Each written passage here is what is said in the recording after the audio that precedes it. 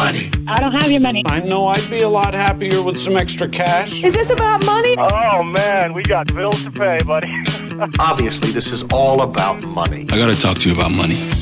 With practical tips and a focus on Scripture, let's talk money with Dave and Reb from More Than Enough, the financial show that speaks to the heart of your money story. Real conversations about money for real people. Let's talk money. Are you ready to talk money, Reb? I'm ready to talk money, Dave. Oh, that's good, because this is the Let's Talk Money show with Dave and Reb. I'm Dave Van Noppen, and I'm here with my wife, Rebecca, and we're going to talk about the heart issues around money. So what are we talking about today, Reb? Well, we found some interesting verses we're going to start off with this morning, and then we'll introduce our guest to you, because we have a special guest here. I'm going to read from Proverbs 11 first. There's a verse that says, "For lack of guidance, a nation falls, but victory is won through many advisors." There's another verse that says, "The way of fools seems right to them, but the wise listen to advice." So we're actually going to talk about getting financial advice today. But the story that we're really going to look at is from Genesis 41. And when Dave and I were talking about this passage, we, again, just saw it from a bit of a different perspective because of who we've invited to be our guest today. Mm-hmm. So this is... We don't like advice, though. You know. Yeah, well, I mean, you're Dutch, so do Dutch people like it? Except we have another Dutch guy here. I've got two Dutch guys in the room. So okay, I can't get too excited here. They're gonna tell me what to do. It's going against my Dutch roots, my Dutch stuff, and advice. I gotta seek out advice from someone else. Yes, it's a good thing to do that. That's what Scripture says. It's a good thing you started with the Bible verse. Because this, yes, it is a good thing. Oh, David. Anyway, so if this man had not taken advice, he would have lost his nation. And this is Pharaoh, the story of Joseph and Pharaoh in Genesis 41. Now, the cool part is, many of you know the story where Joseph interprets the dream. He comes out of prison, interprets the dreams of Pharaoh, and he tells Pharaoh, this is what you need to do. You need to get someone to collect a fifth of the harvest of Egypt during the 7 years of abundance. You should collect it and put it away. And then you need someone to find someone to be in charge of that reserve so that when the 7 years of famine come, we can give it to the people of the land. So this is what Pharaoh says. The plan seemed good to Pharaoh and to all his officials. So Pharaoh asked them, "Can we find anyone like this man, one in whom is the Spirit of God?" Then Pharaoh said to Joseph, "Since God has made all this known to you, there is no one so discerning and wise as you. You shall be in charge of my palace, and all my people are to submit to your orders. Only with respect to the throne will I be greater than you." So Pharaoh says to Joseph, "I hereby put you in charge of the whole land of Egypt." Then Pharaoh took his signet ring from his finger, put it on Joseph's finger. He dressed him in robes of fine linen and put a gold chain around his neck. He had him ride in a chariot as his second in command, and people shouted before him, "Make way." Then Pharaoh said to Joseph, "I am Pharaoh, but without your word, no one will lift hand or foot in all of Egypt." Now Pharaoh gives him a wife. He is set up, and then he goes about taking care of Egypt in the next 7 years. So much so, he started keeping records. They had so much produce coming in and grain that he said, "We can't keep up with it. They didn't even have a record of it by the end, how much they kept." What is interesting about this is how Pharaoh chose Joseph as his advisor. Pick me. Pharaoh recognized that Joseph had a good plan. He not only interpreted it, but he gave a good plan. Pharaoh recognized he had discernment and the Spirit of God at work in him. Now, how did Pharaoh know this? Because God had it all set up. I get that. But Joseph, after his 7 years in Potiphar's house and then his years in prison, he had something to offer Pharaoh that maybe he wouldn't have as a young man. He also recognized that he had wisdom. In verse 39, it says that there was no one as discerning and wise as Joseph. That's what Pharaoh saw. So today, actually, this is a really practical story. It's very interesting because we're talking about financial advising and where to go to get advice with all the loads of money you guys have, or the little bits of money you have. So it's interesting. Now, Brent here is probably shaking in his boots because I just said, well, let's bring Brent in. Hang on, he has to be discerning. He has to have the Spirit of God. He has to have a good plan. I just find it interesting because this is who God put in place to save a nation.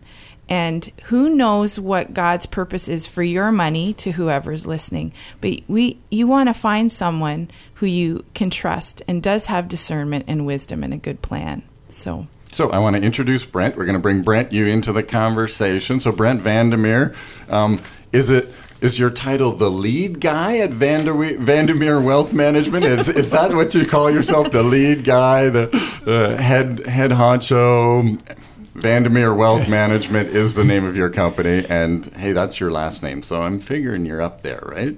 I suppose it would say that, yes. Although that means you sweep the floors and you turn the lights out at the end of the head day, servant, right? I get that. Yes, so head servant, way to got go. it. So Brent is a financial advisor. You're going to give us a little bit of lowdown, just some history on your practice, how long you've been in it, and maybe just where you're at now, and yeah, maybe give us a little bit of a description as well for the listener, what your role as a financial advisor is. Okay, I'll try to tackle a few of those as quick as I can, but just jump in if I get off track. We run a wealth management boutique firm. I say boutique because it's relatively small. We're not part of a big bank, and we're a locally owned independent shop.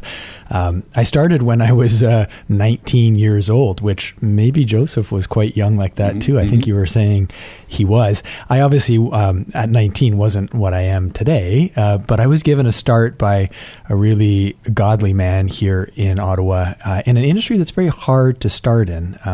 When you don't know anybody and you don't know how to manage money in the beginning, it's very hard to start a business. But I was given a start at a ripe young age. I didn't know I wanted to do this. I had other plans, but I think God opened doors, and I stepped through some of them that led to 19 years doing what I now do. So I was an analyst in the beginning, and then realized that I loved meeting with people. So the relationship part of this business is a really incredible thing. We get to sit with families that share a lot of the issues, the struggles, their joys, their pain, their goals, and I really love that part of it. I also love the puzzle of trying to figure out what's happening in the world. There's so much going on. And when you look at each day you wake up and there's something new that is, to me, it's a big, fun puzzle in a way. So what does a new president south of the border mean for the businesses that we might own and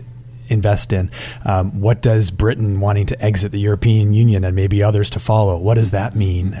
What is currency? It's kind of like a puzzle where the picture keeps changing constantly. So, you think you have it assembled, and then you look up, and guess what? Right. The picture just changed. When you put the box up of the puzzle on the table, well, that picture on that on the box of the puzzle is always shifting. Yeah. It makes it really fun. So, and then each day you get to mix those two, relationally working with people and their goals, and with this sort of academic, research-based economic puzzle, and try to bring the two together into a cohesive plan for families. It's just a lot of fun. Oh, great. Mm-hmm. Well, here's where we're going today, right? Because, Rebecca, you started with the story of Joseph and Pharaoh. And, when we read that story, it's almost like Pharaoh says, it takes a gut reaction to Joseph.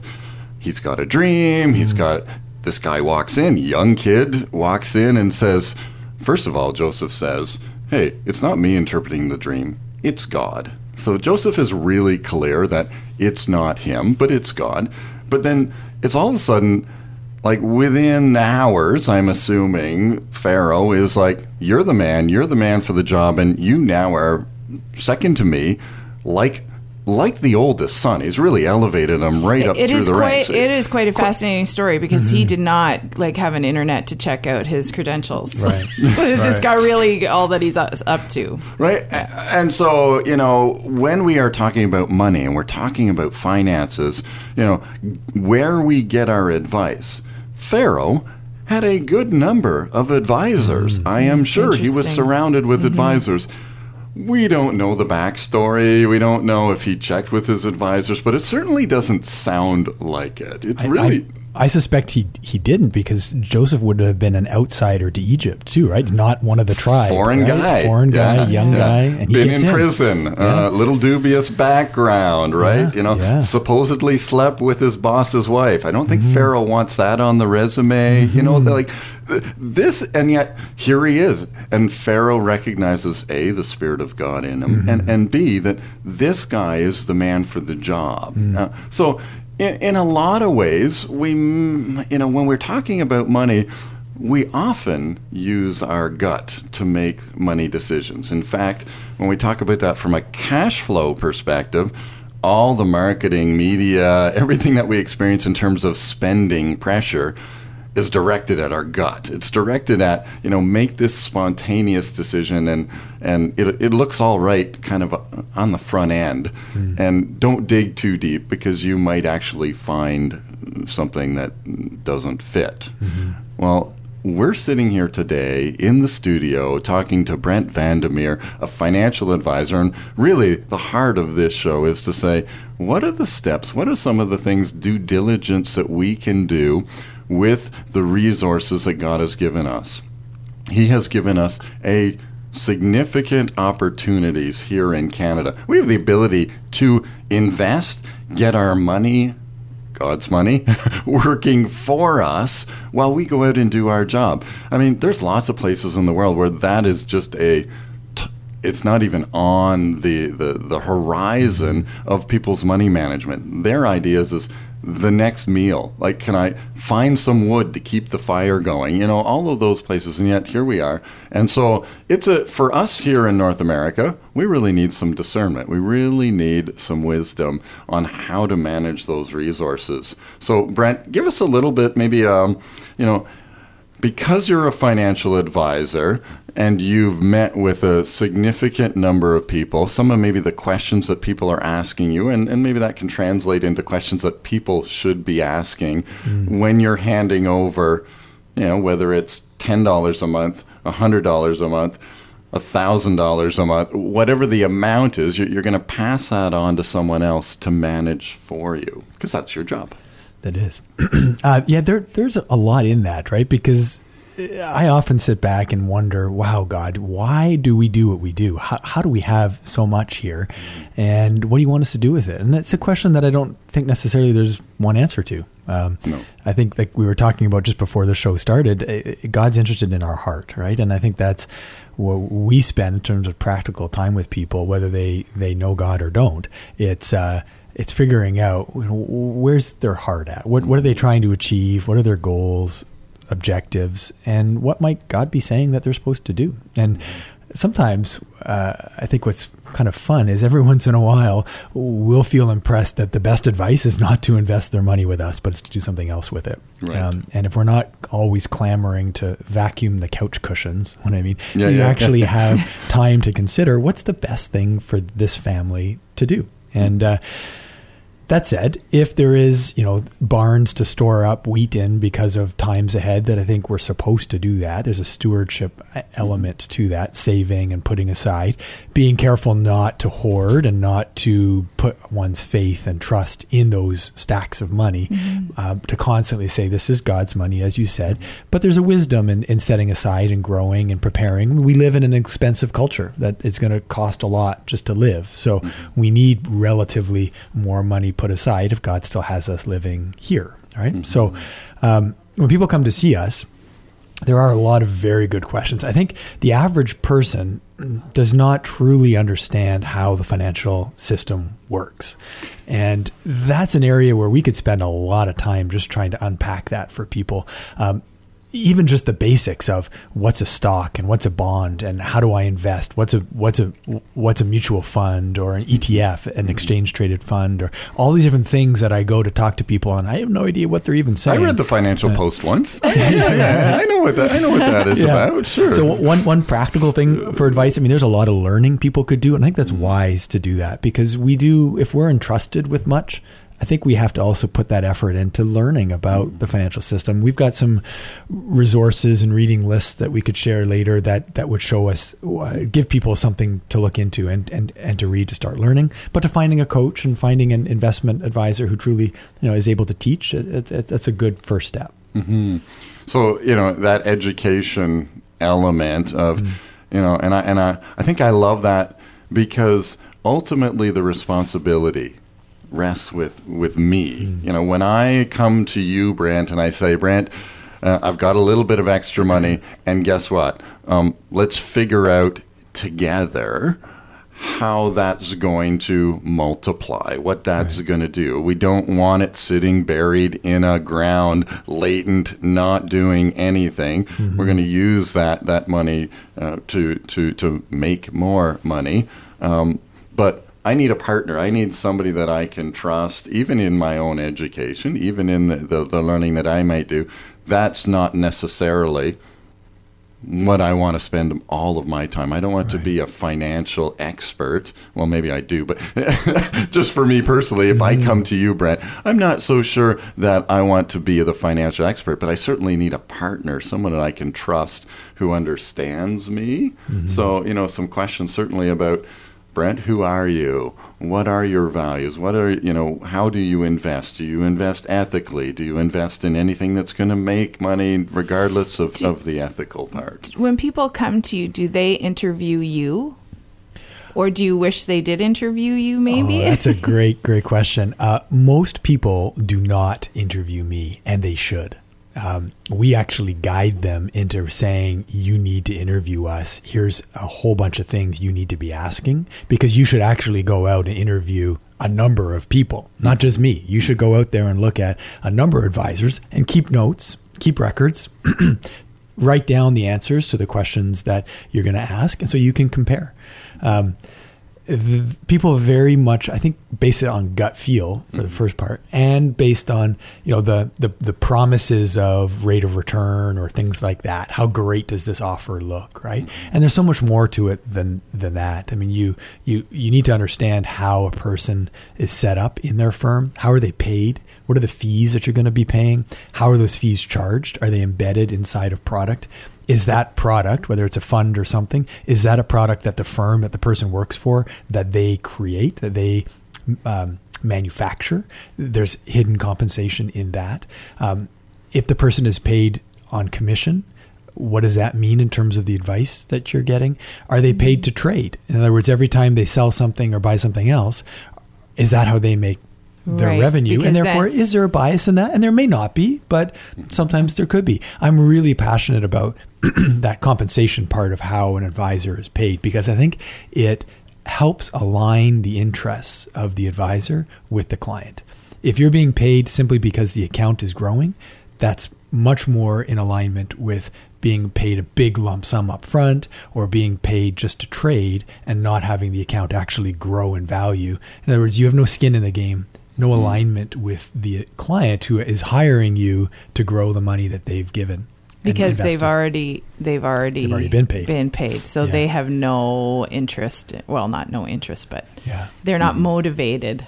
That's right. And this is going to become a growing trend. I mean, we've been talking to clients about this for probably about 10 years since I first became very passionate about it.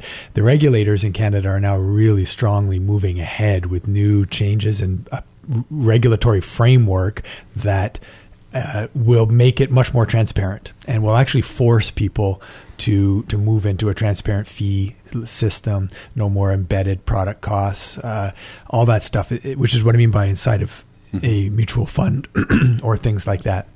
So that change is going to be happening. It's actually going to be good for clients. It's going to raise a lot of questions in how the financial system or how the financial advisory network is actually paid. And I think that education is a big part, because people will feel empowered and will feel like they understand what's going on, and they'll make better decisions when they know the information.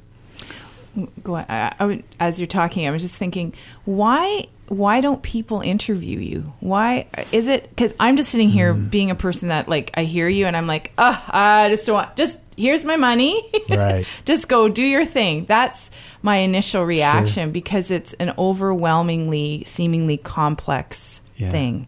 Well, I think there's an element of trust in that. I mean, I think people, when they come and sit with the right person, they will develop that level of trust and say, okay, this person has character, integrity, sort of an alignment of vision and values. And therefore, you know, if I have no interest in this, people just say, take it, Brent. I don't care. Do what you want and make it grow. Because right? I trust you. I trust you. I guess back to our story about Pharaoh, and Pharaoh had other things to do. So he needed somebody who was going to do the job. He wasn't going to care about the nitty gritty of how he was getting the grain in the right.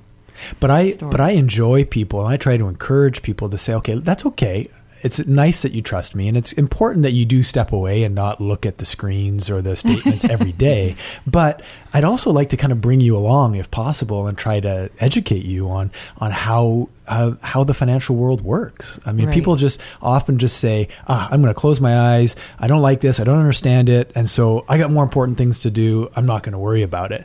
And that's not really a healthy response either. So if we can try to educate people, and we're talking, people need to, I think, also be patient with that and realize, because we're talking about doing that over maybe years of just constantly meeting. If we meet on a regular basis with our clients, every single meeting will be one sort of step forward where we'll explain a few more concepts and talk about what we're doing and why we're doing it.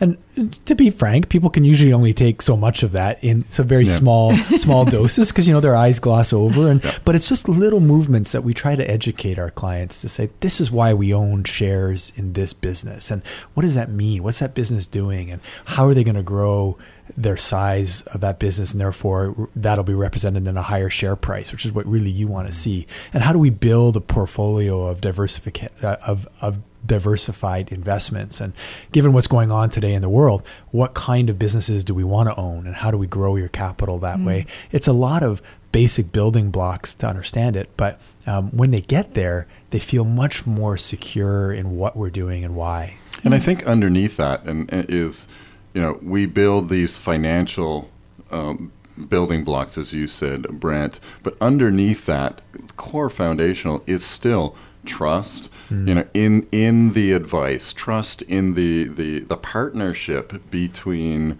you and me, between the advisor and the client, the person bringing, again, our responsibility, me coming into your office is, I've got these resources, and I want to be diligent in making sure that I'm presenting them to you in a way that's godly, in a way that matters to me. Again, we look at Proverbs and we say, you know, a good person leaves an inheritance to his children's children. Well, Brent, you're part of that, because if I want to leave an inheritance financially to my children's children, and I don't interview you, I don't see what, you know, these things that you've just talked about in the last few minutes, and I just give you the money and say, hey, send me a statement once a year. If it's more than it was last year, I'm happy. If it's less than it was last year, I'm not happy. Though that doesn't cut it. That doesn't build that foundation. You know, again, going back to Proverbs and looking at the scripture and saying, hey, a fool does what seems right, but the wise listen to advice. So again, for me, I recognize that I don't want to be a fool just listening to myself. Maybe, like I said, I read the Financial Post last week. Maybe I didn't understand a thing about it. My own pride as a Dutch guy says, well, I don't have to admit that to you. But the reality is I want to listen to advice because I want to leave an inheritance in the future for my children's children. Or maybe I'm storing up a storehouse for 7 bad years that I feel are coming down the road, whatever it is. So fundamentally, this foundation of relationship between me and the advisor or the advice that I'm getting is really important. It's really, and again, that may be a journey. There's so many changes that go on in terms of over the span of time. So yeah, that is 100% correct, Dave. That trust relationship is really what underpins the entire process. If it's missing, it's not going to work well between a client and advisor. And a lot can come in to change that, right? I mean, it can be things like, why is my advisor making so much money and I'm not, or consistently over time, or why, am I really getting the best advice? I'm missing so many pieces. I feel I've heard this over here and that a tax idea over there, or all those things. How come I'm not getting that? And so there's multiple aspects of things that can erode that trust over time. And when that goes missing, then the relationship has gone sour, right? And it means you have to be situated with a firm that is really able to do that all-encompassing advice. So are they just an investment manager, or do they bring in a tax planning expert? Do they bring in legal and estate planning work? So will they look at your wills and power of attorney? Will they make sure your estate is structured well so that you do pass that inheritance on well? And there's a lot of value add that can happen on there. It's not just about, did my statement go up this month? Now that has to happen over time.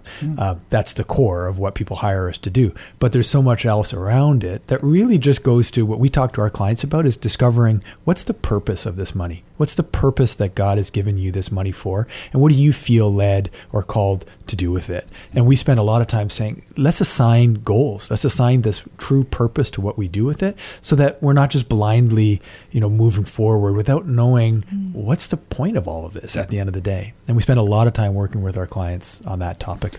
So, I always like the practical piece. We're coming to the end of the show for this week. And, practically, I know, Brent, you said, hey, I've got a checklist, kind of a list of things questions that you can use to interview a financial advisor. If there's one piece of homework I want to give everybody who's listening, it's this. If you have investments and you can't call your advisor up and say, hey, Brent, just want to talk to you about my investments. If you don't have that relationship with your advisor, then you need to get onto the website. We're going to post that. Well, we'll get that information. Reach out to More Than Enough, and we'll get you that checklist. And you need to start interviewing your investment advisor, and let's find someone that is going to do that. So there's your practical homework for this week. Is hey. That's an easy call to find out what your relationship with your investment advisor is going to be. Thanks so much, Brent, for sharing with us. Thanks for being in.